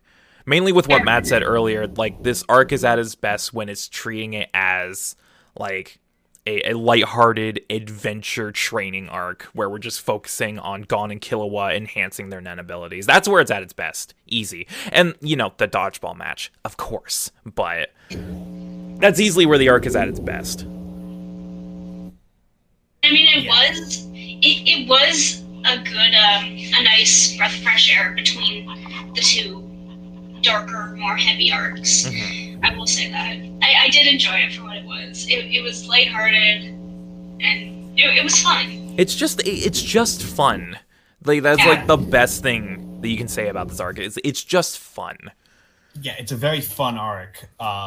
It's a very fun arc. I also really love like just the game itself, Greed Island, because I think it's stupidly well detailed. Like, I'd play it. Yeah, I'd play a fucking... If they came out with a Greed Island video game, I'd get that shit in a heartbeat. Because this sounds like real... It's really detailed. Everything lines up. It's a little confusing, but also because, like, it doesn't... That's less of a fault of the world building and more of a pacing. We'll get to that. Like, the world itself is, like, really well detailed and smartly constructed. It almost feels like that Togashi, when writing Greed Island, wrote the entirety of how Greed Island, the game, works before he wrote the arc. Yeah, it feels like it. It feels like he had all the rules and mechanics laid out before he even started actually formulating a story around it. Yeah, which is smart. It's not a arc where the game rules change with the story. The rule is that the story works within the confines of the game itself, and I think that's really smart. I also love the twist that it's not a game at all. It's just a real ass place that they just get transported to. Yeah, which I think is a great subversion, because then it's like, oh shit, so no wonder people actually die. It's just a real fucking world. Yeah, it's just a real place. People are actually dying. Yeah. And then it also makes so much sense when the Phantom Troop just show up on the shore of Greed Island. It's like, oh, this is an actual tangible place. Of course they could just do that. They could just do that if they find it, because, you know, they literally looked on the internet for 2 seconds and were like, wait a minute. Yeah, the Hunter database is, like, busted in this universe. The Hunter database? Why the fuck, man? Like fucking, why do hunters have any problems with anything? I don't know, They can just man. go on You there just and go on like, Google. It's literally Google. It's literally like you just go to your local internet cafe, you just type up how to kill the president, and there it is. There's all the info you need. It's one of those things where, like, it's like one of those things where, like, this is definitely the art that, like, relies a lot on its fun factor, I think, because as we're about to get into it, the pacing doesn't really work here. Pacing is all over the place. Yeah. It doesn't really work. It jumps around way too much. It jumps around between the training stuff and the actual game stuff and the bomber stuff all over the place, like, constantly. And by the end, it never truly lines up that well. Yeah. And then we spend 4 episodes on a dodgeball match. Yeah. And the episode. Yeah. The storytelling is a little choppy in this arc, because it's trying to get from one point to the next. And let's talk about Genthru, because I want to finally dissect why he doesn't work. Who even is this guy? He comes out of nowhere, and we never see him again after that. Never. He's literally, he's the perfect example of he's an arc villain, and that is it. That's it. That's his whole purpose. He's the antagonist of this specific arc, and he plays no greater purpose for the rest of the story. Yeah, that's it. And he's only there because, you know, it feels like Togashi was like, I need an antagonist. We need some sort of conflict here, even though, you know, actually completing the game itself is more than enough conflict. But it's more than enough. And you have the Phantom Troop. That itself should be like, you know, they discover the game is real. They go onto the island, they don't have the book. They don't have, like, the books and shit. That would be an interesting, like, hey, someone just comes to the island and just starts wrecking shit because they're not technically, you know, in the game. Yeah. Like, that would be an interesting, like, that's already conflict you have there. But now you have Mr. Bobby Man, who's just like, I have planted bombs on all of you. Please give me the cards I want, because I want the money. His motive is just kind of boring. I think I made shade. I think you work shaming. Yep. Every time. Mr. Bobby, man. I have planted bombs on all of you. Now give me the money. That's literally him, though. You're not wrong. He's Mr. Yes, I have bombs that look like bugs.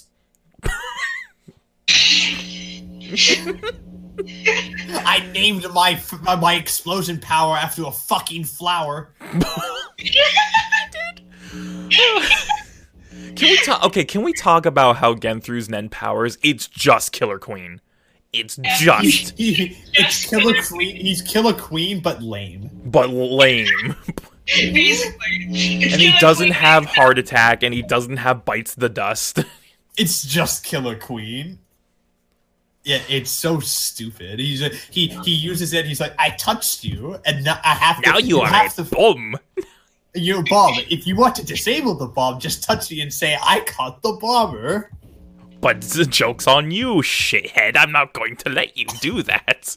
Because I'm just going to leave the game. Bye. He just bails. Yeah, no, his motives as a villain are very. He has no motives. He's literally there as sort of. He's there as a way for Gon to beat the shit out of someone at the end of the arc. Which, to be fair, that fight is actually very good. That fight is rad, and it shows just how reckless Gon can really be because he loses a fucking arm.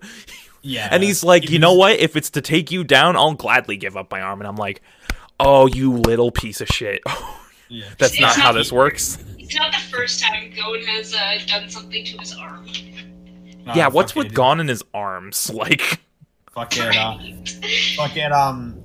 yeah, but that final fight's really great, but yeah, Gensru just doesn't work as a villain, and it's because my biggest, the Green Island feels more like a classic shonen arc than the rest of Hunter x Hunter, which ironically makes it stand out more as like a fucking, just like... It's the odd one out. Anomaly. Yeah. Yeah. As like a weird anomaly that doesn't really work. Because like, Hunter x Hunter prides itself on deconstruction of shonen tropes, and Great Island doesn't really do that. It kind of sticks to them, with the exception of some small things, and it's mostly just kind of like there. Yeah. Which is kind of weird, actually. You know, not much you can do about that. Nah, not really. Anything else you want to talk about? I did want to mention... We haven't talked about Razor yet. Oh, fuck, Razor! Okay. Very, very close pick for favorite character for me. I love Razor. I love him so much. He's so cool. And Razor's great. I especially love the connection that he has to Jing. And it's how when Jing was making Greed Island, he needed people to be like quest givers, and so he took all of these inmates that were on death's row and he gave them a purpose, specifically with Razor, who before he became a Greed Island practitioner, he was a serial killer and he killed people and he was on death's row, but Jing was like, nah, I don't care about that. I need you to fight my son in dodgeball.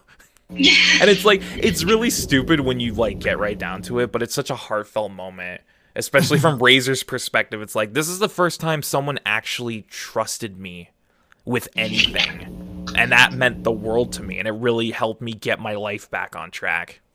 But even then, you can still see like the murderous intent in Razor when he's playing dodgeball. Like, he's out to kill this fucking kid. He's just a really fun character, and he's interesting, and the ties that he has to Gon's family history is very intriguing, and he serves as a great... Honestly, I think he should have been the antagonist of the arc instead of Genthru. I think that would have worked a lot better if the dodgeball match was like the final hurdle, and Razor was the one standing in their way. Yeah. I think that would have worked a lot better. Yeah, he's a lot more interesting to me. He's a lot, but Razor's great. Like, Razor's actually like one of my favorite characters in this entire arc. I think he's great. If it wasn't for Bisky, he would be my favorite. Yeah, easy. 100%. Yeah, if it wasn't for Bisky, I mean, I love Bisky, so He is precious. I mean, nothing will beat Bisky. Let's be real. No, nothing will beat Bisky. In terms of other stuff I want to talk about, I just want to bring up the fact that Gon crushes a dude with a fucking boulder. Oh my god, yeah. Like, he just... Oh yeah, he does. Yeah, he lures Genthru into his trap, and then he drops a goddamn boulder on him. And it's like, whoa, kid, alright. Take a step back here. Calm the fuck down. And then it's like, oh, okay, the boulder didn't deal with him. He bombed his way into the pit so he wouldn't get crushed. Oh, just kidding, the kid's still here, and he's about to, like, rip out your intestines or something. I don't know. This kid's crazy. Watch out for the kid with the rock, paper, scissors. That's cool. Yeah. And the last real thing I have to talk about is, which we haven't brought up at all, the music.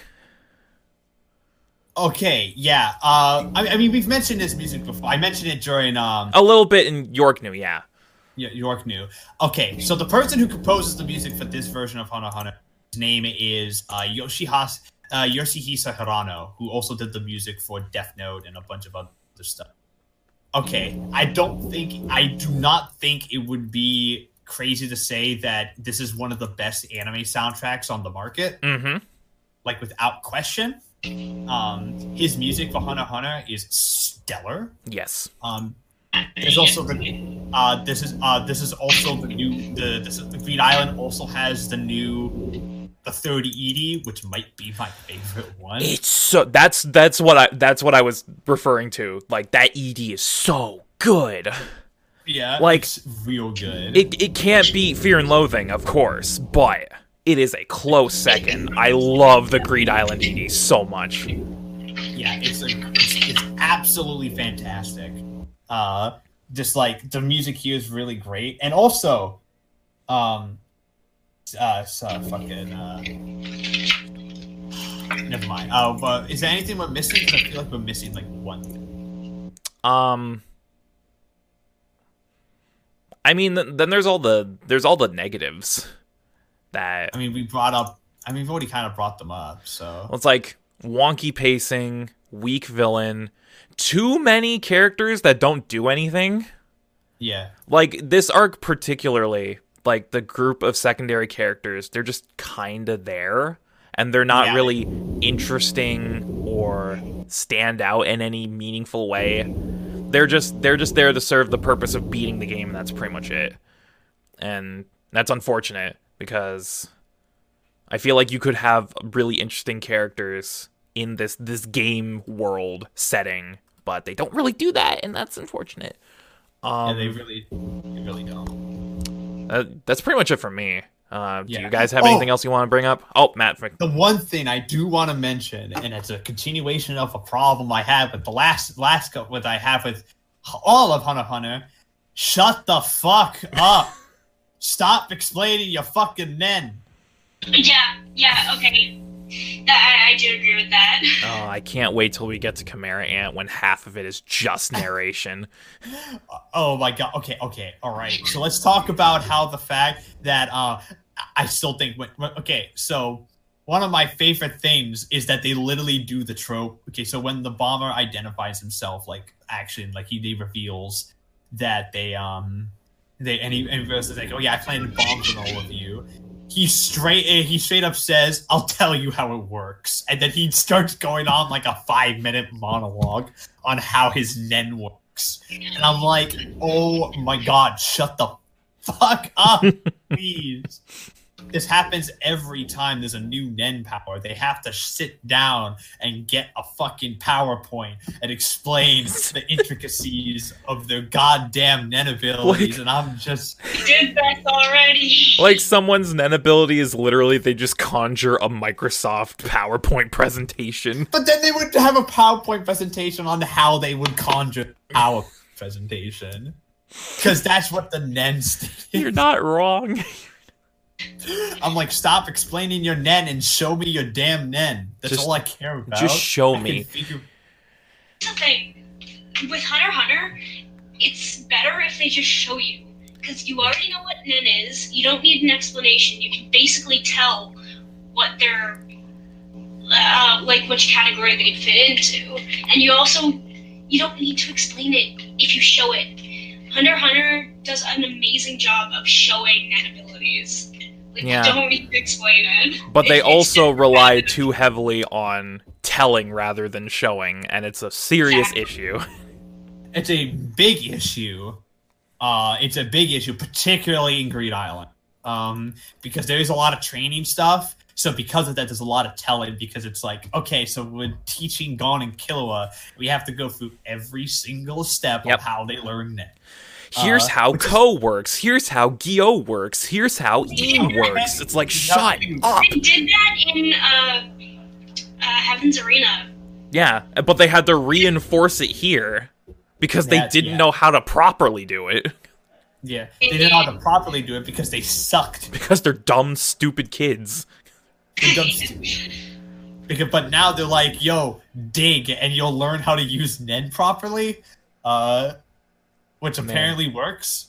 For all of its realism in terms of how it tries to do like training correctly, it still does like the dumb shonen thing where it's like, if you do this one thing for like 10 years, you will be like fucking God. If you continue to charge your Jajon Ken for 17 years, you will blow up the planet. And it will be glorious. You will become Jesus. I mean, God pretty much become Jesus, you know what I'm saying? You know what I want to say? I can't wait until we get to Chimera Ant, where we talk about the 5 episodes that are just them running up a staircase. Please no. I can't wait. I can't wait till we watch that, and then I see them on the stairs, and I'm like, oh no. Oh no, it's happening. They're on the stairs. Nothing happens for 5 fucking episodes. It's fucking great. Amazing. Don't you love it when the pacing in your arc is so bad that you're literally on it? But in any case, I think we're done talking about Greed Island now. Yeah, I think it's time for final scores. Final scores. Jen? This is tough, right? This is tough. Because it's like... Oh, okay, I'm gonna say 7. Okay, 7. I did enjoy it for what it was. It does have its issues, but again, it was a nice breath of fresh air between the two. Seeing Gon and Killua again and how they work. Bisky, obviously, one of the best parts. Actually, no, you know what? Fuck it, 6. It has a lot of issues. Ooh, 6. That's harsh. Ooh. I'm not going that harsh. Oh, we're putting an F in chat for that one. Oh, F. It did have a lot of issues, and again, a lot of forgettable characters. Yeah, damn. Oof. Ooh, that's harsh. I did not expect to go that low. Shane, what did you give Greed Island? I will say that after discussing it with you guys, my score has gone down for the arc. Same here, actually. Because originally, when I watched it for the first time, I gave Greed Island a 9 because I really enjoyed Greed Island for what it was, and I didn't really understand why everyone talked down about it as much as they did. But on rewatch, and after further discussion, yeah, it's all clear as day. I'm not going to go that low. I'm going to go down to an 8 out of 10 because I still had a lot of fun with Greed Island, and I still really enjoyed it for what it was and the purpose that it served for the grander narrative. There's a lot of issues that hold it back, though. There's too many, and it's really a shame. Matt? I'm giving Greed Island an 8 as well. Okay. That's the arc I gave it on. That's the arc I gave it originally, and I did rewatch the whole thing. I've watched a decent chunk of it prior to this, and it's still an 8. Like, I'm still sticking like, yeah, it's an 8. Mm-hmm. It's easily the weakest arc of the entire series. Easy, like, yeah. By a landslide. And because of that, it clearly shows. It's still a ton of fun, but it's smack dab between the 2 best arcs of the series. Like, it was destined to fail.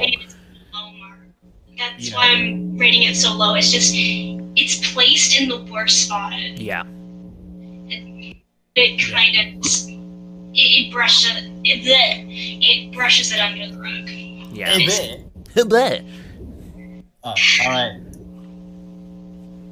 He's like, alright. It's like, alrighty then. I think we're pretty much ready to move on to the random anime generator to pick our next feature podcast. If you don't know how this works, every time we pick a new anime, we rotate between one picked by me or Shane or the randomizer. Hunter x Hunter was Shane's pick, so therefore it is randomizer time. Now, last time we used last time we did randomizer this year, we got Spencer's meta. Now we have 3 people here who have not used their metas. So, is anyone wish to use their meta? Volunteers tribute. Jen wishes to use her meta. Yes. We've been building this up for like weeks. Yeah. So, all right, Jen. All right, so I'm going to ask you a series of questions, and I want you to answer them. And this will give you a chance to meta the show that you wish to meta. So, what TV ratings do you want? It was.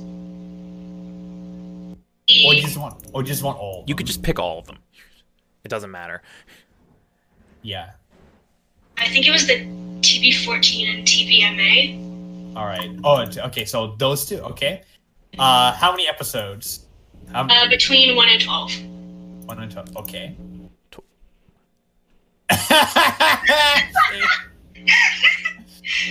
Excuse me? Okay. What score do you want? Between a 7.5 and an 8. I swear to Christ. I think she's realized that we're not doing initially what we thought we were going to do. Swear to fuck, you two. Are you okay, Shane? Just keep going. All right. What year's released between? 2014 and 2014. All right, 2014. And which genres do you wish to include? Action. Action. Fantasy. All right. Mecha. All right. Sci-fi. Mm-hmm. And seinen. Seinen? Yeah. All right. And which genres excluded? All of the other ones. Everything else is gone. You two are throwing me for a loop right now. All right. For some clarification, Shane believes that Shane thinks that Jen is going Moggy. Well, clearly not anymore. That was my original.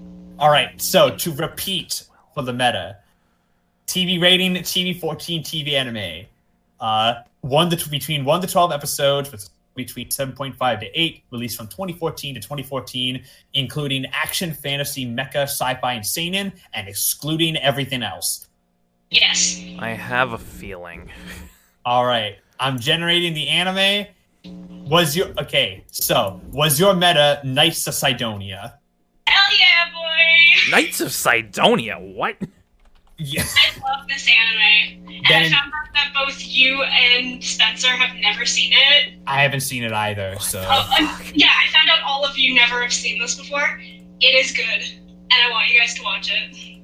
All right. Okay. Then in this case, our next featured anime of the podcast would be both seasons of Knights of Sidonia, which you can find to watch on Netflix, a Netflix exclusive. It's a Netflix anime. series.